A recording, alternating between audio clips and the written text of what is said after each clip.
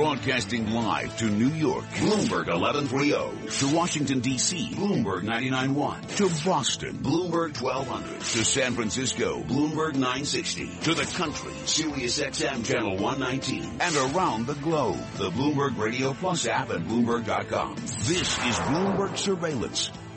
Good morning. I'm Michael McKee along with Tom Keene. Economic Indicators brought to you by Commonwealth Financial Network. When it's time to change the conversation, talk with a broker-dealer RIA that's ready to listen. Call 866-462-3638 or visit commonwealth.com to learn more. Here's Vinny Del Giudice at the First Word Desk. Michael, revised data from the government on first quarter GDP, now up 0.8%. Earlier, the government had reported an increase of 0.5%. This is the weakest showing in a year. Again, GDP, first quarter, the government's revision, a 0.8% increase, generally in line with forecasts, better than the initial estimate. I should add consumer spending, which makes two-thirds of the economy, roughly two-thirds, showing a 1.9% gain in the first quarter. That number wasn't revised. At the Bloomberg First Word Desk, I'm Vinny Del Giudice. Let's go back to New York. A quick note here, business fixed investment and non-residential fixed investment down 6.2%. You got to wonder, where the investment comes from. Equipment spending down 9%. Obviously, a lot of that is probably oil and gas, but it just isn't a help. Personal consumption. What gets my attention is not a statistic of 1.9%. It's we've enjoyed that for 6 months. I mean, 2.4% in the fourth quarter rather, and we come down to 1.9%. It's that first quarter itis. Mike, do you believe in first quarter itis? It's an interesting question. Clearly there's something going on in the first quarter. Economists and statisticians haven't figured it out yet, but they're trying to do it. We note this. You and I talked about corporate profits on Surveillance TV this morning. Yeah. Profits were up 0.3%. This is all corporations in the country, public, private, large and small, not just the S&P 500. And disposable personal income within the gloom is a 4% statistic, 4.0%. That's a huge number. There's some unbelievable cross currents right now. Final sales to domestic purchasers up 1.2%. Motor vehicles soggy. Yeah. All right. Well, let's get some professional analysis now that you've heard from the two amateurs here. Andrew Milligan is with us now from the good offices of Standard Life Investments.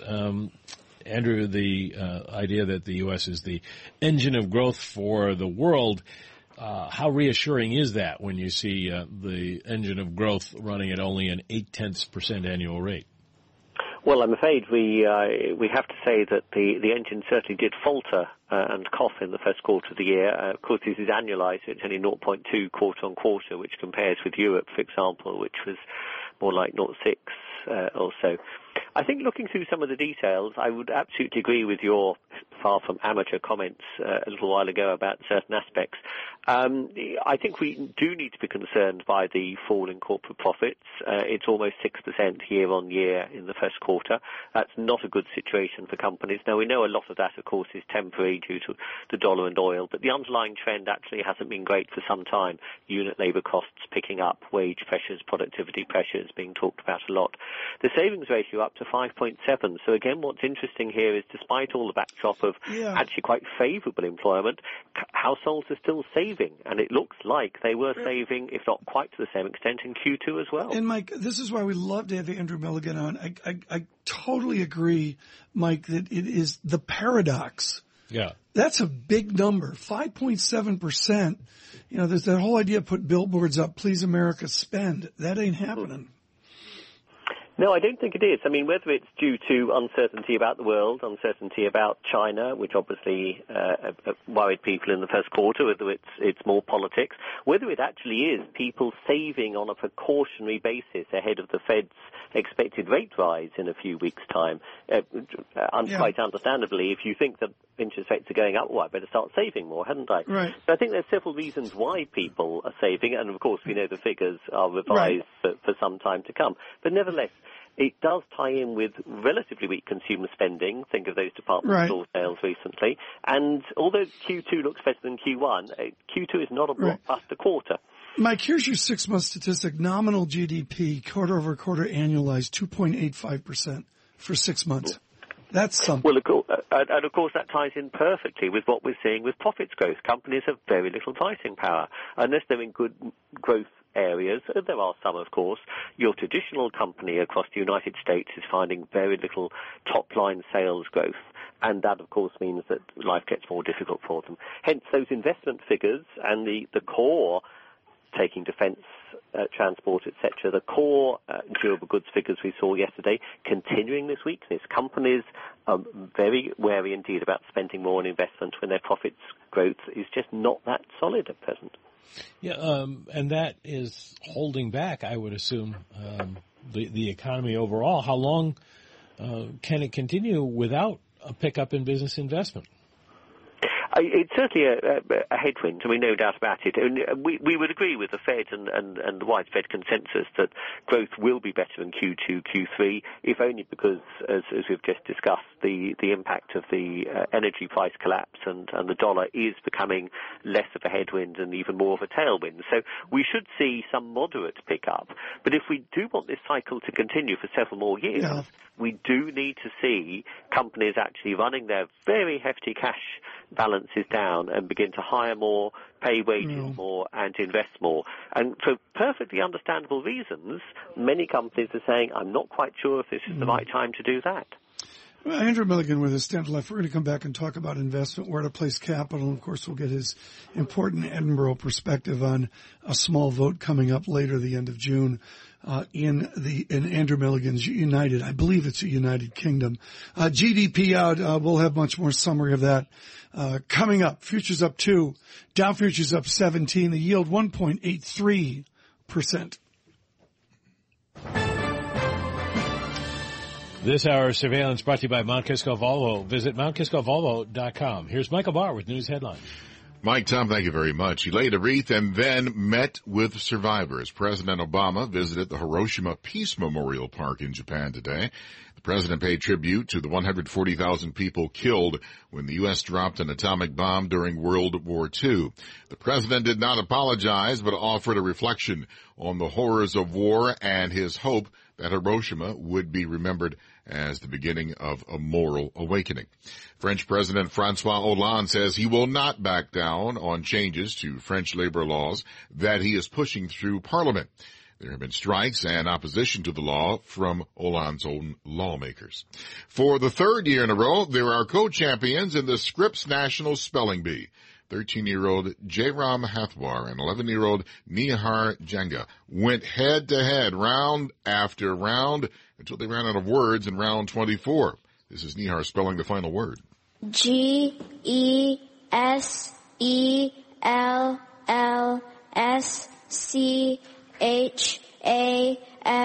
Gesellschaft. That is correct. Both winners will each receive a trophy and $45,000 in cash. Global News 24 hours a day. I'm Mike LeBar. Mike, Tom. What was that word? Gesellschaft. All right. Time now for the Land Rover Parsippany Bloomberg NBC Sports Update with John Gesellschaft, or John Stashow. That was the sports story, wasn't it? All right. Until the other night, the Warriors had played 95 games, had never lost 2 in a row.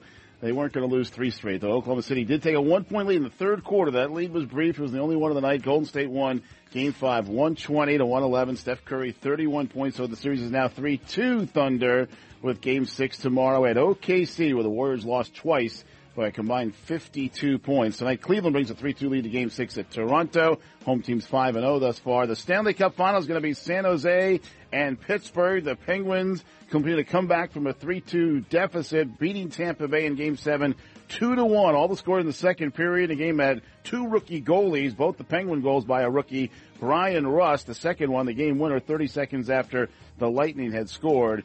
Game 1 of this Cup Final Monday in Pittsburgh. Pitchers duel at the stadium. Toronto's Jay Happ allowed only a Starlin Castro home run in the first inning. CC Sabathia gave up only 2 unearned runs, but the Blue Jays won 3-1 over Joe Girardi's Yankees. CC pitched great.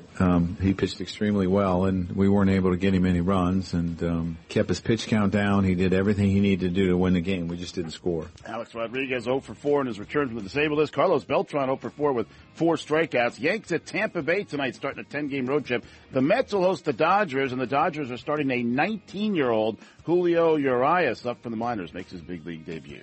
With the Bloomberg NBC Sports Update, I'm John Stashower. John, thanks so much. Bloomberg Surveillanc, Gesellschaft, Mike, 1887. Okay. OED. Like Gemeinschaft, which I've heard of. What does it mean? It means that I can't spell it. You're not going German. to win. Gesellschaft, G-E-S-E-L-L. And then Shaft on the back of it. Well, congratulations to the young spellers. I'm always been in awe because I can't spell surveillance. Small detail that is. Futures up 1, Dow futures up 9 with Andrew Milligan of Standard Life. Bloomberg Surveillance. The Sports Report brought to you by Land Rover Parsippany. If it's in your nature to cast off the everyday and seek adventure, the Discovery Sport was built to help your search. Visit LandRoverParsippany.com or call 1-800-FIND-4WD. Land Rover, above and beyond. The global business news 24 hours a day at Bloomberg.com, the Radio Plus mobile app, and on your radio. This is a Bloomberg Business Flash. And I'm Karen Moscow. This update's brought to you by National Realty, 30% returns on cash and rented real estate. Find them at nria.net. The U.S. economy expanding at a slightly faster pace in the first quarter than previously estimated. Gross domestic product rose at an 0.8% annualized rate in the 3 months ending in March, the smallest gain in a year, and that compares with the 0.5% advance the government reported last month. Thermo Fisher Scientific buying FEI for about $4.2 billion, gaining imaging technology for the life sciences and material science industries. FEI up more than 12% this morning. Global equities are rising, heading for the highest close in 3 weeks, and the dollar rising versus most peers as investors wait to see whether comments from Federal Reserve Chair Janet Yellen will disrupt the calm that settled over financial markets. We check the markets every 15 minutes throughout the trading day on Bloomberg. S&P E-mini futures up 1.5 points. Dow E-mini futures up 10. NASDAQ E-mini futures up 4.5. The DAX in Germany's up 0.1%. 10-year Treasury down 1/32, the yield 1.83%. NYMEX crude oil down 1.1% or 54 cents to $48.94 a barrel. COMEX gold down 0.1% or $1.70 to $12.20.90 an ounce. The euro, $1.1163, the yen 109.53. And that's a Bloomberg Business Flash. Karen, thank you so much. It is 8:48 on Wall Street.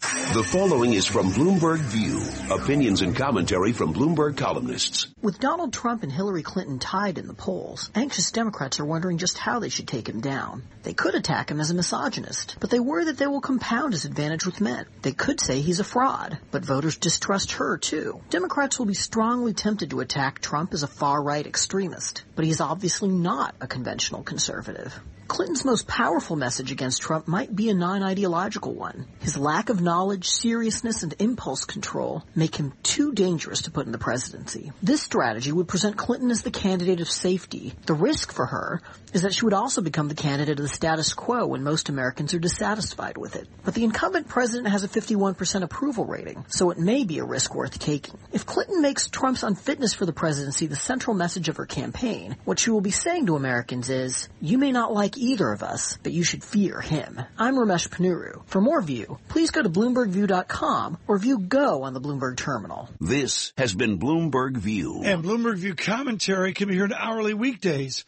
on Bloomberg Radio. The Brexit vote. Coverage continues now on Bloomberg Radio. We're talking with Andrew Milligan. He is head of global strategy and chairman of the investment committee for Standard Life in Great Britain. And Andrew, while you may have a personal opinion about Brexit, your job has no opinion. You just have to deal with whatever comes. What are you telling the people who work with you and expect you to survive it one way or another about what should be done in the run-up to and the post-Brexit era? How do you manage that? It's a very important question. I think the first thing to do is to actually carry out quite a lot of scenario analysis, not actually just on the scenario of does the UK decide to leave or not decide to leave, but also even if the UK does decide to leave, there's of course various scenarios after that, because what is Brexit? How would one define it? What sort of timescales are we talking about? What's the policy responses by various arms, the Monetary Policy Committee, the European Central Bank, or whatever? So the first thing to do is quite a lot of scenario analysis. The second is to look at the probabilities. As with, the US election, we just heard the little advert just now. It's a probability as to whether an event will happen. Currently, you can look at the probabilities through looking at the opinion polls, or you can look at them through the betting sites. The betting sites are currently suggesting that there's probably about an 80% chance that the UK will stay within the European Union, and therefore a 20% chance that it won't. So a combination of scenario analysis and probability analysis, and then, of course, doing some work about which financial assets would initially be most affected. It's difficult to think of the second or third round, because then you're getting into feedback loops.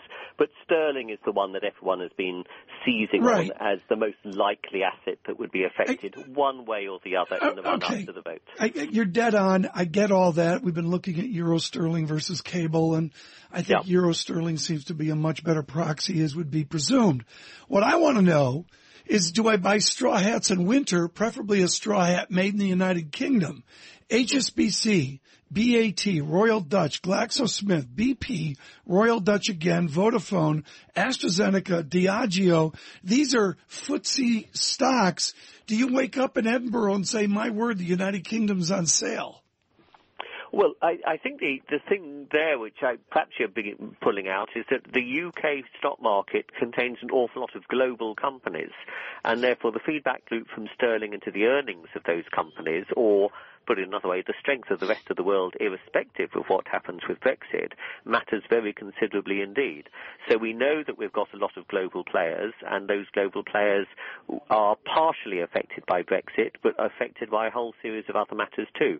So a lot of the discussion about what sorts of stocks to buy in the UK are, do you want very domestically exposed companies? Do you want companies exposed to Europe, importing or exporting, research and development links or whatever? Or are you looking for companies that have got actually a lot of business completely outside Europe? And you can find all of those within a market as large as the UK, of course. So stock picking helps.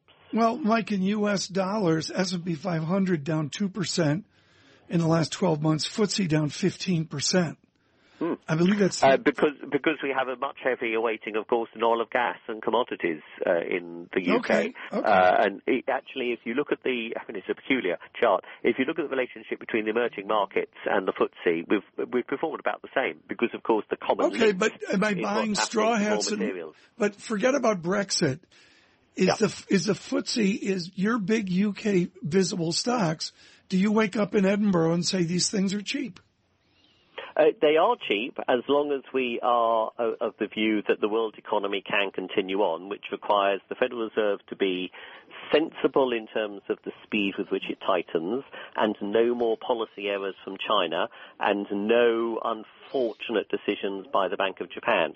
If policy making is relatively gradual, sensible over the course of the next few quarters, yes, the world economy will continue to grow, and therefore corporate profits for the UK and other parts of the world are worth buying. The dividend yield in the UK is still attractive, as long as that dividend yield is sustainable. So sustainable yield is a phrase that we use a lot with clients. Right. Mike, that really helps us because we're sensible.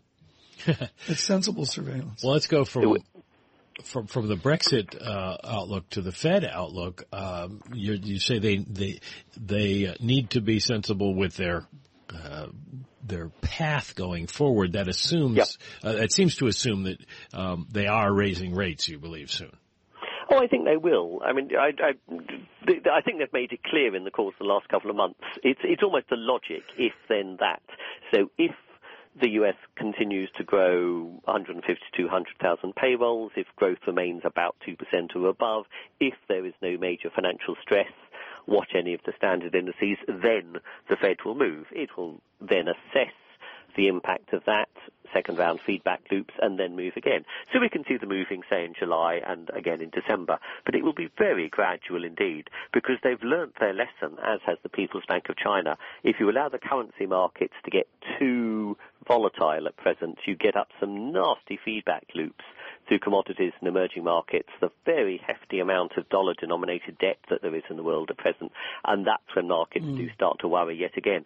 We've had two enormous shocks, July of last year and then January, February of this year. You know, they were very nasty episodes each time, and it was largely because the policymakers lost control of the foreign exchange markets. Now, can that happen again? Of course it can. And if so, then the Federal Reserve will be very cautious indeed. Very quickly here, before we let you go, Andrew Milligan, can you buy consumer dividend-growing stocks in America, or have they just gone so far so fast that even a long-term guy like you can't hold them?